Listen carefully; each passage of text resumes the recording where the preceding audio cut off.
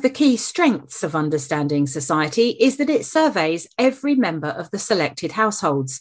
Dr. Jonathan Burton is the Associate Director of Surveys. We and other researchers are interested in the way that people living together in a household affect each other's lives. So for example, if one person gets a new job or loses a job, how does that impact on their life, but also on the lives of people that they're living with? So we aim to interview all adults in the household, everyone aged 16 and above.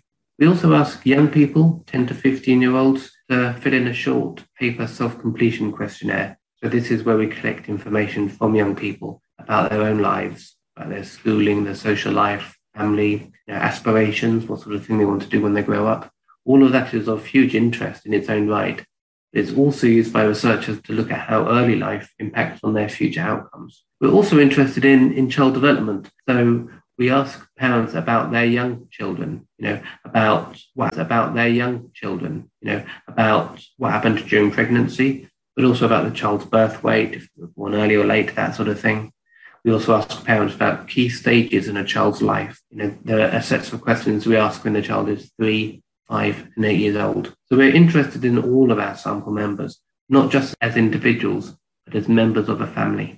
And you have original sample members and temporary sample members. Tell us how they fit together. At the very beginning of the study, everyone who was in one of those selected households is an original sample member, regardless of how old they are. So they could be a baby, but if they were living in one of those sampled addresses at the start of the survey, they're an original sample member. And these are our key people.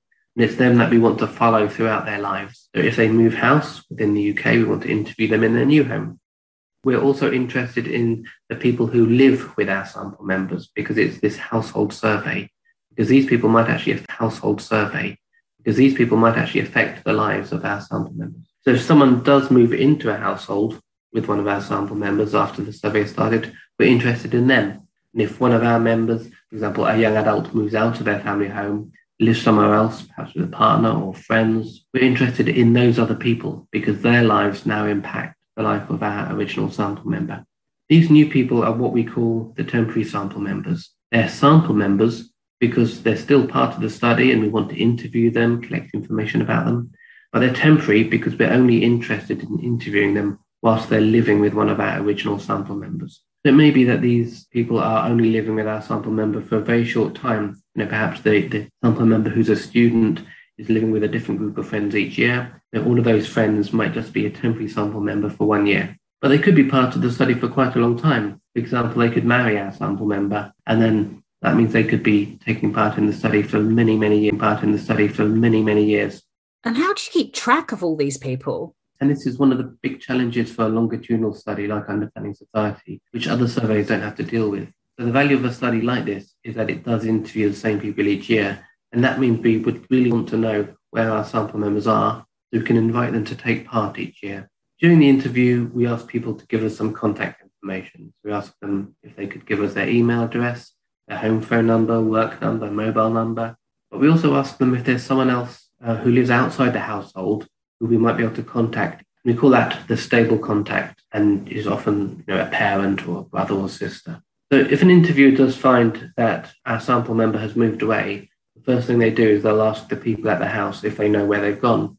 And usually this is quite straightforward. So if one person in the household has moved but other people are still there, for example, if an adult child has gone off to university, we can ask the people who are still living in the house. But sometimes it's more difficult if it's a whole household move. If everyone in the household has just changed address and it's completely new people in there, they often might not know where that people have gone to. So if interviewers can't get the contact information from the people still in the household, they'll try other contact details. So they'll try the mobile phone number and they'll try the work number. If they still have no luck, they might try and contact our stable contact to see if they know where our person has moved to. We can also try to send them an email and ask them if they'd like to get in contact with us. Whenever we write to our adult sample members, we include a change of address card, and we encourage people to send this back if they move home. And if they update us with the new address, we can send them a £5 gift voucher as a sort of token of our appreciation. There's also a form on the Understanding Society website where sample members can let us know of a change of contact details. So we do try to make it easy for people to contact us. So for babies born into a sample household, they'll be surveyed for the rest of their life. Yeah, so if you're born into one of our survey households, if your mother is an original sample member, if your parents choose to, they'll let us know about your early life. And when you're 10, you'll be able to fill out a paper questionnaire if you want. I mean, it's completely voluntary, but if you choose to do so, you'll get a £10 voucher.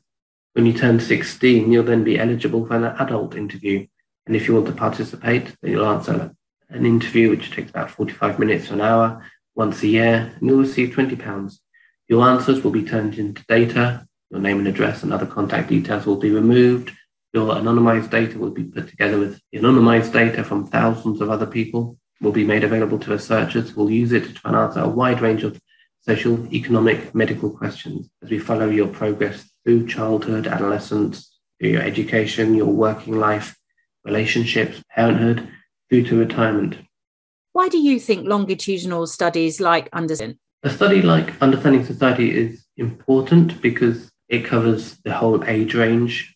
We get that family, household context, and because we interview the same people each year. And that's really the key difference between a longitudinal study and a sort of normal cross-sectional survey where they interview people once and that's it. It's the only way you can look at individual level change. An example of this would be something like looking at poverty research. So if you did a survey of a couple of thousand households and you find that maybe 12% of them are in poverty, then next year you go back, you draw another couple of thousand households, you might find that 13% of them are in poverty.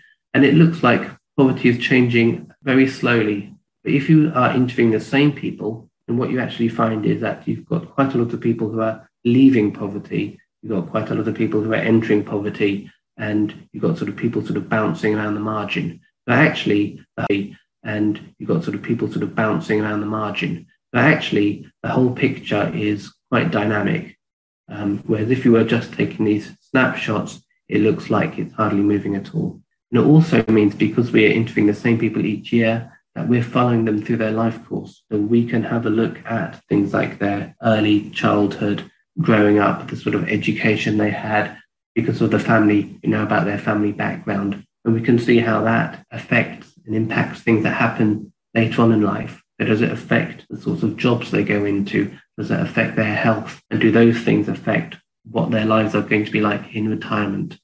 If any of your survey participants are listening, what would you like to say to them?